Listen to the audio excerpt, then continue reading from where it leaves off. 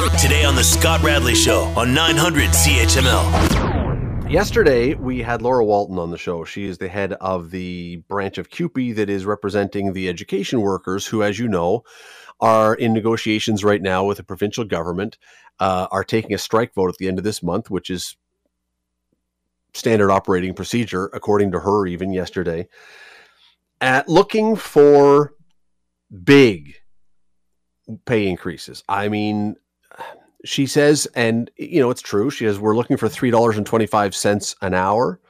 That works out on average to 11.7%, which, the one doesn't sound like so much. The other sounds like an awful lot. And we're talking about over multiple years. So a 3-year deal, you're talking 35% pay increase. Well, that is their position based on the fact that she says, look, these are low paid workers who deserve better, who haven't been getting raises over the last number of years, who worked through COVID, who held things together, who kept the schools clean and the computers on for Zoom and everything else so schools could go. Look, nothing that she said is wrong. They are valuable people. They are valuable people, valuable employees. But 35%? Well, I said today, let's get the other side of this because I bet there is another side, and I know who might voice the other side. His name is Jay Goldberg. He's the Ontario Director of the Canadian Taxpayers Federation, who joins us now. Jay, how are you today? Very well. Great to be with you. Well, what do you think about 35% increase over 3 years for education workers? Well, look, the typical teacher here in Ontario makes $91,000 on average. You compare that to Quebec, where it's $67,000, BC, where it's $86,000. And so that's a lot more than the typical Ontarian who's making $54,000 a year. And, obviously we're in a period of inflation, cost of living adjustment, but when you have teachers that are already making $35,000 more than the typical Ontarian, and we have a deficit that's the largest it's been in the history of Ontario, that's a tough sell. What about the education? So the teachers are also going to be coming up, and we'll get to that in a second, because I think clearly this contract is going to be the trailblazer. Whatever happens here, all the other public sector unions are going to be looking at this. But what about those who are the janitors and the IT people and others who aren't paid as high as teachers? And, they say they are really, really underpaid. Why wouldn't we say you deserve a 35% raise over 3 years? Well, I think that we have to look at the province's financial situation. The situation is that the province is in a very bad place. We've got a deficit of $20 billion. We're spending more on debt interest and post-secondary education in this province. And so while you want to make sure that people are being paid a fair wage, I think the Ford government has taken the approach over the past 4 years by instituting a wage cap on those who work for the government. It has to be limited because the average salary for those who are working for government, and whether we're talking teachers, whether we're talking any category, on average, those who work for the government make 10% more than those who don't. And so I do think it's, important to recognize that 35% is a heck of a lot when we're all being squeezed by a cost of living crisis. That's just going to mean either more taxes or even more debt, and as our interest rates are going up, it's going to be completely unsustainable. So I think we need to have a reasonable and rational conversation, but I think you hit the nail on the head. This negotiation is going to set the table for every other negotiation that's going to come up, and so what the government does here will absolutely influence what happens in negotiations with teachers and other groups, and I think that's why it's so important that they agree to something that's reasonable. You said the word fair wage. Let's play the definition game, which I know is always interesting when we do this with government stuff, because I remember when the federal government talked about, kept talking about the middle class and even built a ministry of the middle class, and the minister couldn't define the middle class. So definitions are always tricky, but you said fair wage. Define fair wage. Well, obviously a fair wage, at least in my view, is going to differ tremendously based on where you are in the province. The cost of housing, the cost of transportation, all of these things are very different. If you're looking at Toronto, then you're looking at Thunder Bay. And so it's difficult to put it on. But what I would say is that these individuals that are working for the government, they're saying they work in schools, that they're underpaid. Well, the reality is that if anyone is being so underpaid, they can go ahead and look for jobs that are in the private sector, where we have record job openings across all kinds of fields. And so if pay is so unfair that it's not possible to stay in the job, then I think certainly you can look to the job market. That's a bit of a zing. I mean, it's true that there are so many jobs in the private sector that are available. So, I mean, you're not wrong, but I would think that probably anybody who holds one of these jobs would argue, well, why should I have to leave my job? You should just reward me. You should honor me. You should treat me with the respect that my job deserves. And that means higher pay. Well, that may be a point, but look, if people who are not in government are not seeing pay raises, or being squeezed by inflation and a cost of living crisis, we cannot have a tale of two Ontarios. You cannot have a case where you have people that are being paid by the government getting all kinds of ginormous raises, and you're talking about 35% raises, while people in the private sector are not getting raises. They're getting squeezed by inflation and cost of living, and we cannot be living in two different scenarios here. And so I think absolutely we have to look rationally at this, and we have to say, what is the trend in broader society? Exactly where are these wages compared to comparable workers in the private sector? And then you need to have a conversation. But there is no one in the private sector that's going to their boss and saying, I need a 35% raise over the next 3 years. Okay, what if we said that? Jay, that's not going to happen. We know that's not going to happen. That's a starting point for negotiation. What if instead of 35%, we said 12%? So it's 4% a year, or even 10%. What is that reasonable, or is that still a problem?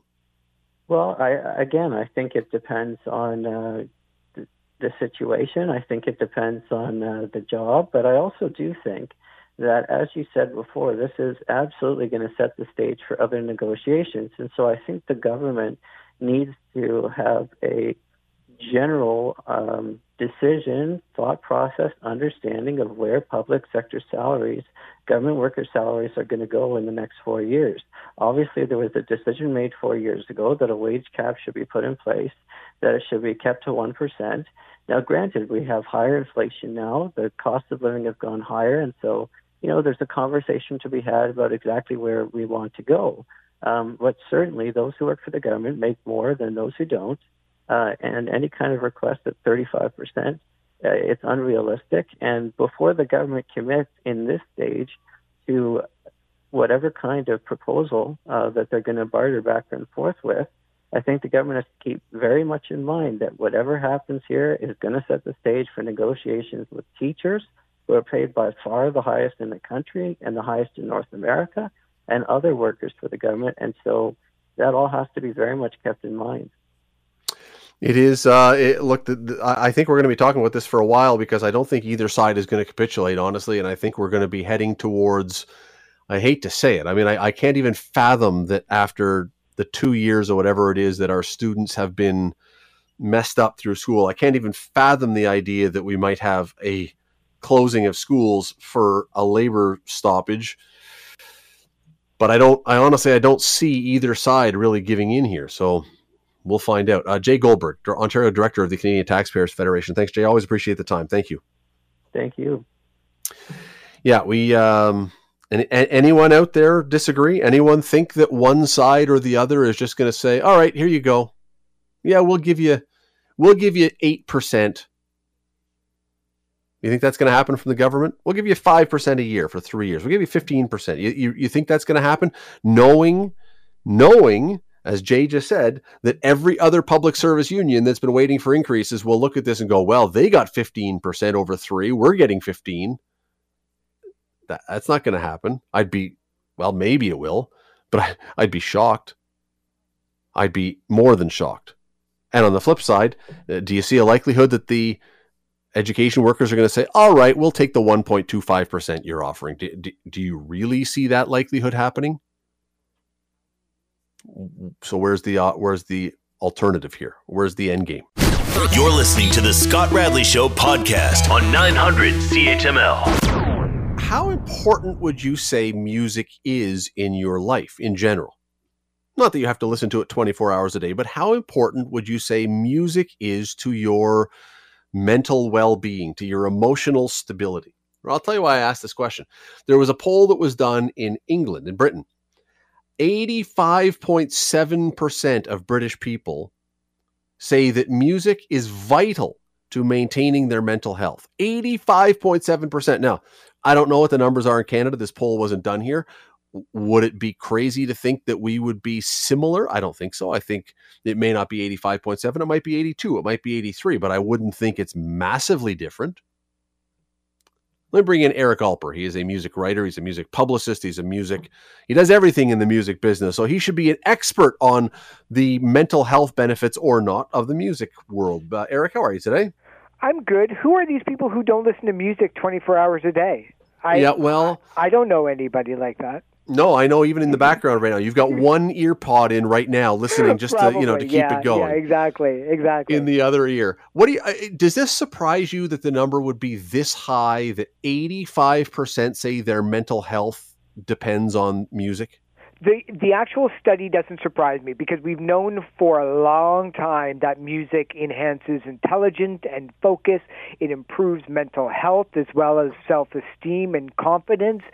Music can be used to relax and to boost and lift our mood. What's interesting is I want to see that same study 5 years down the road because I think people tended to put more of an importance on music in the last 2.5 years. One, because it got mostly taken away from us when it comes down to live music. So we were really only stuck with recorded music because nobody could tour. But two, I think music streaming services and music in vinyl and cassettes and CDs or however many people want to listen to it, probably have the same satisfaction level right now as television and movie streaming services, where if it wasn't for those two aspects of my life, I probably would have jumped out the window like in the last 2.5 years. There was nothing to be done. Where do you, and everyone listening, answer the same question to yourself, but I'm going to ask Eric, where do you listen to music generally most? Where is there a place? In front of the computer, working 18 hours a day through music streaming services or finding my 2 radio stations that I go back and forth on. So it's only, I don't drive an hour to work anymore, so that commute is done. So it's really a background situation while I'm working. Yeah, I mean, mine, weirdly, one of the places where I now have music on all the time, I bought a really good shower speaker, and my showers have become way longer because now now you get onto a good song and you're done, but it's like, yeah, but I got to wait for this song to end, and then another one starts, and it's a good thing we just got a new hot water heater because it's, we're wearing it out already, but there are certain... Your stomach needed washing so much, right? Yeah, but it's just, there are certain... you catch yourself. Even my point was not just that I'm listening in the shower, but the point was you realize at times that song is playing and you do not want it to end and you feel good about it, and you don't necessarily think about it all the time. I don't think I want to play that song because it makes me feel good. It catches you by surprise and then you realize it. There's times when on Sundays when I'm doing a lot of grunt work on the music side, where I put on the exact same album every single Sunday because it gets me in the mood and focus. But realistically, everything changed with the Walkman back in the day, because the Walkman was really the first time that we could actually take music with us, as opposed to the listening room that we had, where we all had to make plans and listen to that vinyl record. There were, listening parties on Saturday night where all you would really do is listen to music. But once you got to take it with you, it became part of the experience. And that led to iTunes and digital, and that leads to, a couple of steps down the road in between, obviously, but it leads to music streaming services where you can now listen on your phones. And I think that's where lack of emotional attachment gets attached to it. Yes, but, and I say this because that is all good, but that this poll also says over half the people polled said music is a reason for their closest friendship. And the one thing that Walkmen, did anyone call them Walkmen? I don't know, but Walkmen, and then on have done, it used to be that you would be listening to a ghetto blaster together. There was a much more communal part of music once upon a time, and you would hang out then. If you were back in the 80s, if you were one of those people who was into Echo and the Bunnymen, you and your little niche would hang out together. And if you were into AC/DC, you'd be with that.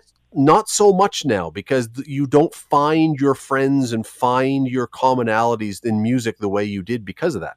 I'm wondering, and that's an excellent point. I'm wondering, is that the cause, or is it the fact that we don't have to share our music anymore?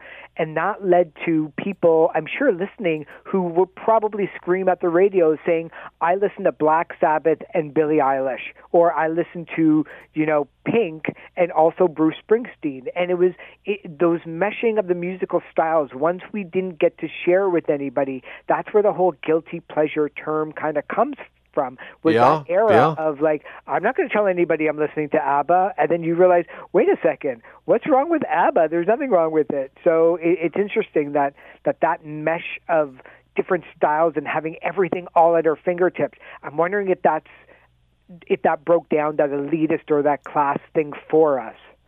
Yeah, our friend Alan Cross, who we have on occasionally and talk to, great. He has a poll out right now that says, have you ever judged someone primarily by their taste in music? And you know what? I think we would all, if we were honest, say, yeah, of course we have, for that exact reason you just said, because someone who listened to something was a freak or an idiot, or I hate that music, or we if they listen to Ozzy Osbourne and we go, oh, okay, they're, stay away from them or what. Yeah. Of course we have judged people by the music that they listen to. Of course we have. Yeah, I think we silently judge people all day long. And so music kind of blends into it. We judge people on a Facebook post or on a tweet or what they're wearing or what they're dressing, and music absolutely is a big part of it. And it's interesting because I've always looked at that from the outside. I was one of those few people that did actually get to merge with a whole bunch of different kind of social groups in high school because I kind of dug all sorts of music. I may not understand all of it, but I didn't hold it against anybody. But it's funny, like my wife likes completely different music than her music I would never ever put on, but I certainly don't mind it. And my daughter, she's a lost cause. She's already into the pop world. But I go back to this poll that starts 85% of British people say music is vital to their mental health. I also believe, and we got to run, I also believe part of that is not just listening to the music, it's what we're getting around to in a circle here. Music leads you to your community, and we've been absent our community for a long time because of COVID now. That communal thing. I was talking yesterday on the show about going down to the Cactus Festival on the weekend and seeing David Wilcox. Tons of people around. It's something we've missed. Everyone together with the same taste in music, all hanging out, having a great time. That's something we've missed. Yeah, absolutely. And it's a great point that you make to bring it full circle. It's something where, if anybody is struggling with mental health, yes, the psychology is there. Yes, the medicine is there. Music has always been a healing tool. And it's one of those things where if it wasn't for music in the last 2 years and artists making it, my happiness and my mental health would have gone very, very low compared to what it is now. Eric Alper, always love having you on. Thanks for taking some time today. Thanks for having me. You're listening to the Scott Radley Show podcast on 900 CHML. Tomorrow will mark 2 months until the municipal election. It's October 24th, not 20 the 4th. That's a new language. I don't know what I'm doing. October 24th is the municipal election, so 2 months tomorrow. And one of the questions that a lot of people are having about this already as we start into this one is, what is this election about besides an exercise of democracy, which is fine by itself? But the last election, 100% very clearly was about the LRT. And the election before that, or maybe it was 2 ago, I've lost track, was very much about the stadium where Tim Hortons Field ultimately was going to end up. There often is an overriding issue that drives the campaign. What is the issue in this election? Larry Ianni is a former mayor of the city of Hamilton. He is a commentator now with Cable 14. He does all kinds of stuff. He's on here regularly. We love having him. Mr. Mayor, thank you for your time today. Really appreciate it. Hey, Scott. I'm very, very pleased to be with you as always. Okay, so as I say, we had the LRT in the last election. Unquestionably, undoubtedly, it was the question. It was the thing. There was really nothing else anyone talked about last election. And the stadium was before that, where it was the thing. What do you think is the thing, if there is one, that's going to be at the center of this mayoral race? Well, I know what some of the important themes should be, but you're right in your assessment. Unlike previous elections where there was always an issue that seemed to polarize the community and drove votes one way or the other and became the ballot box question, this one doesn't have any. It was being primed by certainly some community groups as a change election, and that was going to be the ballot box question. How can we affect change in our municipal governance? But because fully 7 incumbents have decided to retire from politics and not run again, including the mayor, that change has already happened. We're going to get 7 new faces, including at the very top. So that no longer, in my mind, is the driving force behind people getting out to vote. What is getting, I think, we'll see, because it's still early days. It's not Labor Day yet, and typically people don't pay a lot of attention until after Labor Day. They're still in summer mode.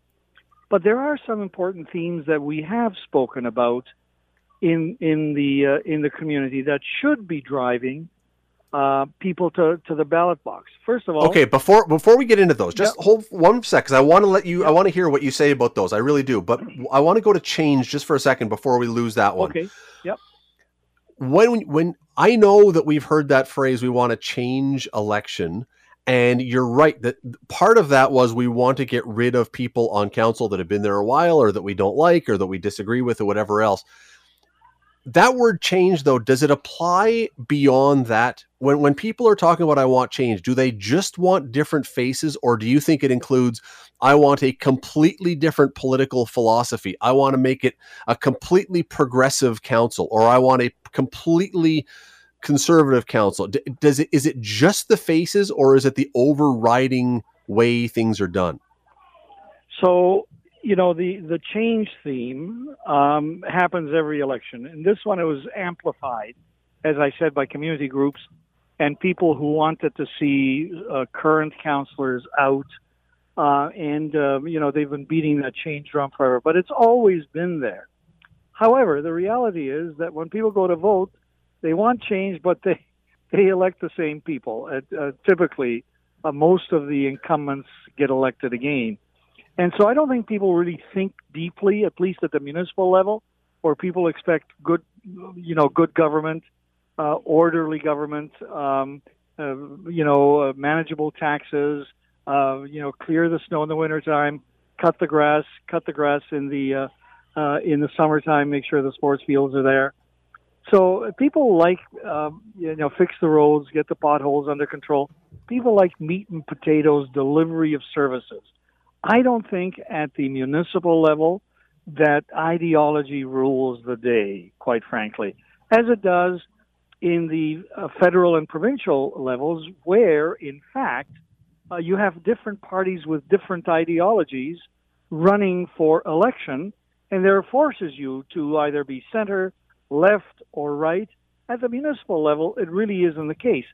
There are some exceptions, though, here in Hamilton, and we have seen some of these change artists, or at least advocates.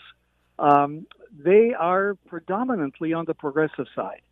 Some would say on the far left, and driving, what to them is important for a city, and those policies would almost all be on the left side of the political spectrum, and the ideology that represents. That's what people have been beating the drum about change for certainly the last number of years, intensified over this last year because the election was coming.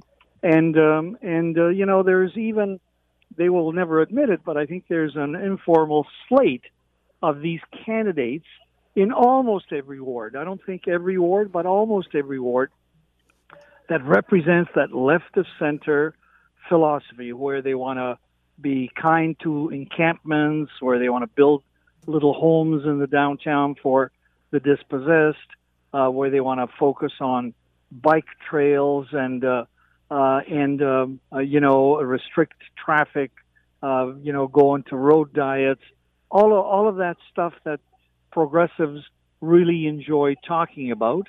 And there are some people who are running for council that are going to embrace that. And if they get elected, you're going to see a lot of that, a lot more of that in the city of Hamilton.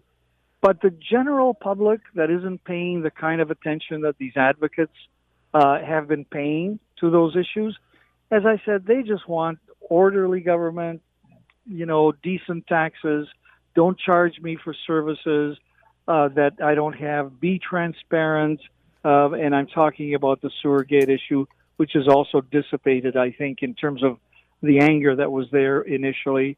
And they're going to elect people based on what they think are going to be candidates that will deliver those meat and potatoes kinds of issues.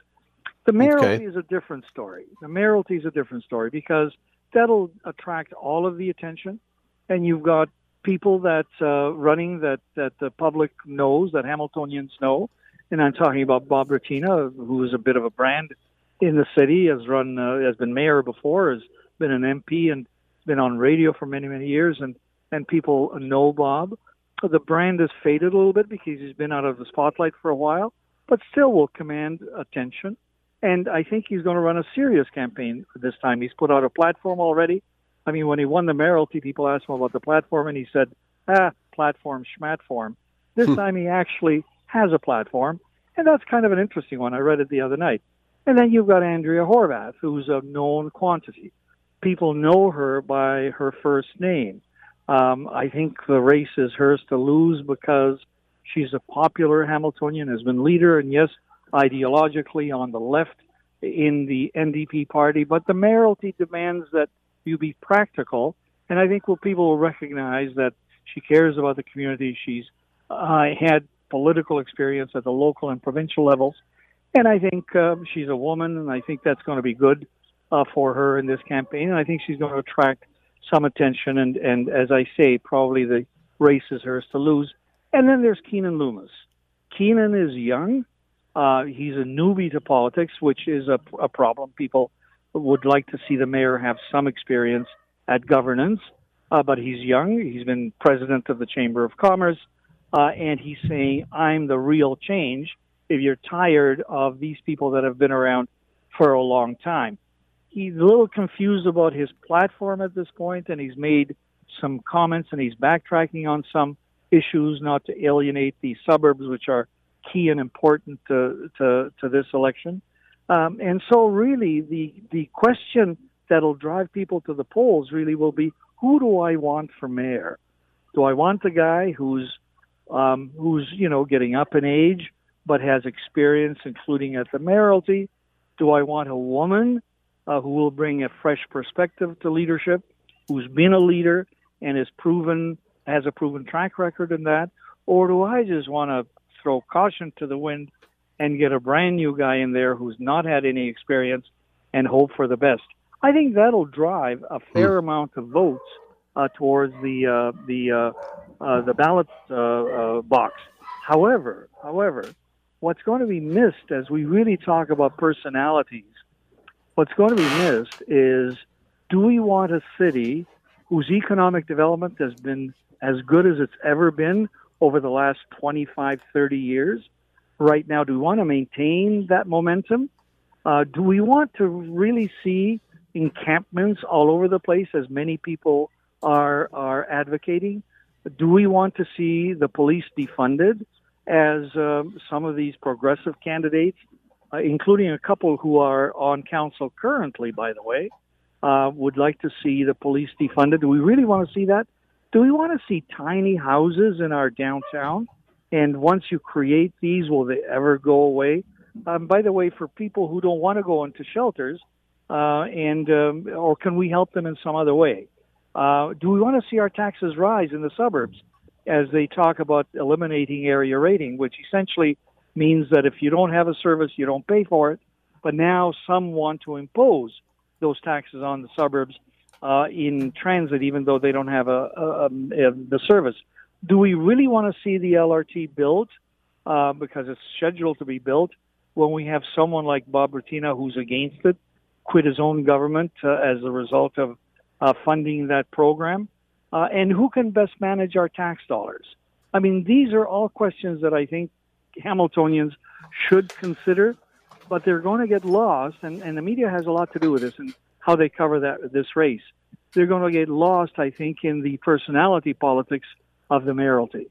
Okay, and we started a few moments ago by saying what could be. So if you think there are some issues that should be, which one? Give me one or even two that could stick and could become one of the things that defines the mayoralty race, that really becomes an issue that they rally around or they're forced to deal with.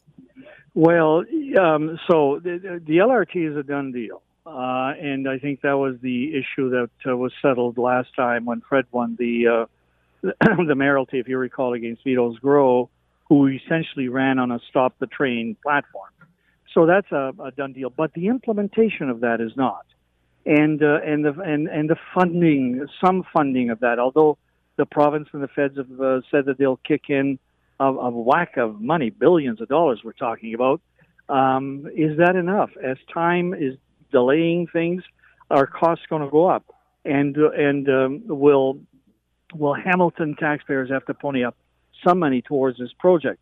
So the management of this issue is important, and I'll be looking to see how it's handled by the candidates and what they say about this issue.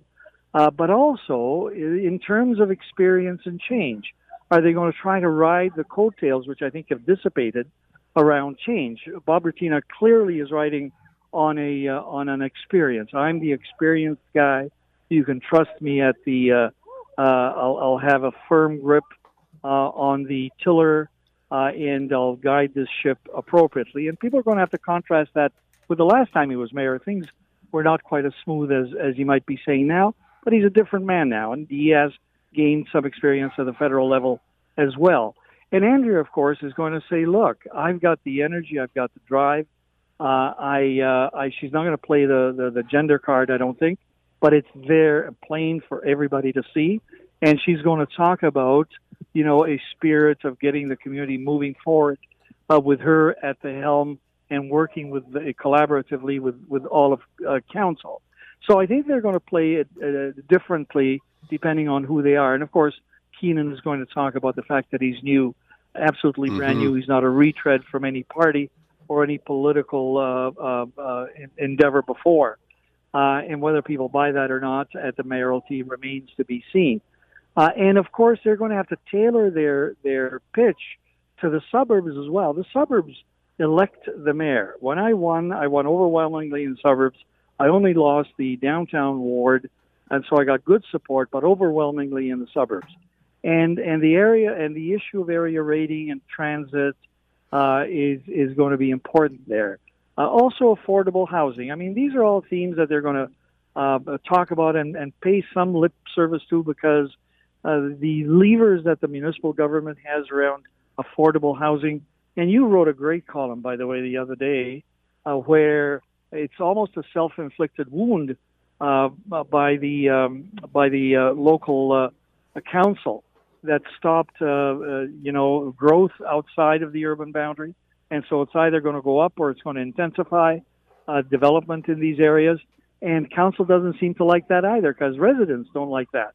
So they've, set themselves on the path of a solution around housing development where the solutions are not liked by the residents that they represent. Yeah. So, and Larry, when you talk about housing and transit area rating, to me, I think we are going to hear a lot of discussion about those two things because they are important things. But I think when they talk about that, they may speak of housing units and bus service, and what a lot of people in the city hear, because it's not those words they're going to hear, is, okay, how is my neighborhood going to be affected, and how are my taxes going to be affected by new bus service? And those two things, to me, again, it's going to say housing and say transit, but it's going to be neighborhood and taxes that is going to be perhaps this election's big one. Absolutely. And here's the problem, though. As the counselors, and I'm talking about the counselors here, talk about these things in their ward, the media is not going to cover them. There's not enough media to cover every single race in 14 different wards. And so they're going to mention things, highlights of things, and it's up to those running in opposition to make sure that the residents understand the connection between housing, transit, and taxes in order to score political points, because they're trying to win elections as well. And there are some vulnerable candidates. I mean, candidates in Ward 1 and Ward 3, although perceived to be strong, have to answer to their public about some of the positions they took on exactly that, development and what it's doing to intensify their areas. And if I were running against them, I'd certainly make an issue about that. Last thing, we got to run because we're short on time, but let me go with that last point you just made, because I wanted to get to it, and you did a perfect segue there. You have run before. If you're running as a councillor or as a mayor or for mayor, do you want there to be a really clear-cut issue? Is that a good thing because it clarifies and simplifies everything for people? Or is that too risky because you could fall on the wrong side? You want to have a whole bunch of things where you can just sort of dance around and obfuscate, and if you don't like the topic, just change it. Because last time you mentioned Vito Scro and Fred Eisenberger. They could not change the topic. They could talk about everything else they wanted to, and all anyone wanted to hear was LRT. So do you like that? Do you like that single focus, or do you want to have an out every time you're running? Well, so you remember when I won my mayoralty, the big issue was the Red Hill Parkway, right? And I was on the right side of that issue because I understood that Hamiltonians wanted to see that road built, and so I pushed that very, very hard. My opponent at the time was against that road, and he paid the political price, even though he was far better known than I was at the time. So I guess it depends on where you stand on an issue. If the issue right now, for example, just use an example, the issue is encampments, that some of these candidates are supportive. I wouldn't want to be running pro-encampment. And that doesn't mean, by the way, that we have to be callous and disrespectful and unhelpful to people who are far less fortunate than most of us and are on the street for whatever circumstance. We need to get them some help. But the help needs to be appropriate, and it cannot turn our city into every open space in our city into an encampment.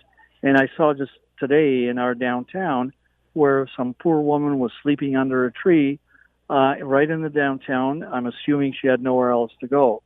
And this was, afternoon. So we need to help people like that. But do we need to create these encampments everywhere? So if that's and my point being, if that's the question, the ballot box question that people are voting on, I wouldn't want to be on the side of supporting that. On the other hand, if the question was LRT as it was, or the Red Hill, and knowing that the majority of people want to see things move forward and built, I certainly would be in favor of that and not against any of those things because, and I remember saying to Mr. Scrow at the time, who was a bright man, but I said, no, you're against this project, and yes, I know you're for all these other things, but this is going to, this issue is going to predominate the agenda. People want to see not what you're against; they want to see what you're for. And so, each of the three mayoralty candidates, major, I know that there are others, but the major ones are going to not only have to explain what they bring to the table in terms of leadership, but what they're going to do for each of us around all of those major issues that'll improve our lives. And that's going to be the winner. That is Larry Ianni, former mayor, commentator, variety of other roles he plays around town. Larry, I always appreciate the time. Thanks for doing this today. Thank you, Scott. All the best. We will be talking more about the election as we go forward, but I'd love to hear from you. What do you think? We've just been chatting about it. Do you think there is going to be one defining issue that takes over this election that is going to be the thing that we focus on? Or do you think it's going to be all over the place and just Different people have different issues. I don't believe as of right now there is an LRT or a stadium or a Red Hill Creek Expressway in the mix. But what do you think? Radley at 900CHML.com. Let me know. We have to take a break. Back after this. Stay with us. The Scott Radley Show. Weekday evenings from 6 to 8 on 900 CHML. The Scott Radley Show podcast is available on Apple Podcast, Google Podcast, and wherever you get your podcasts. I'm Scott Radley. Thanks again for listening, and do not forget to subscribe to this podcast. It is free. You will never miss an episode, and also be sure you rate us and review us. Whatever you think of us, we'll take it. Thanks for listening.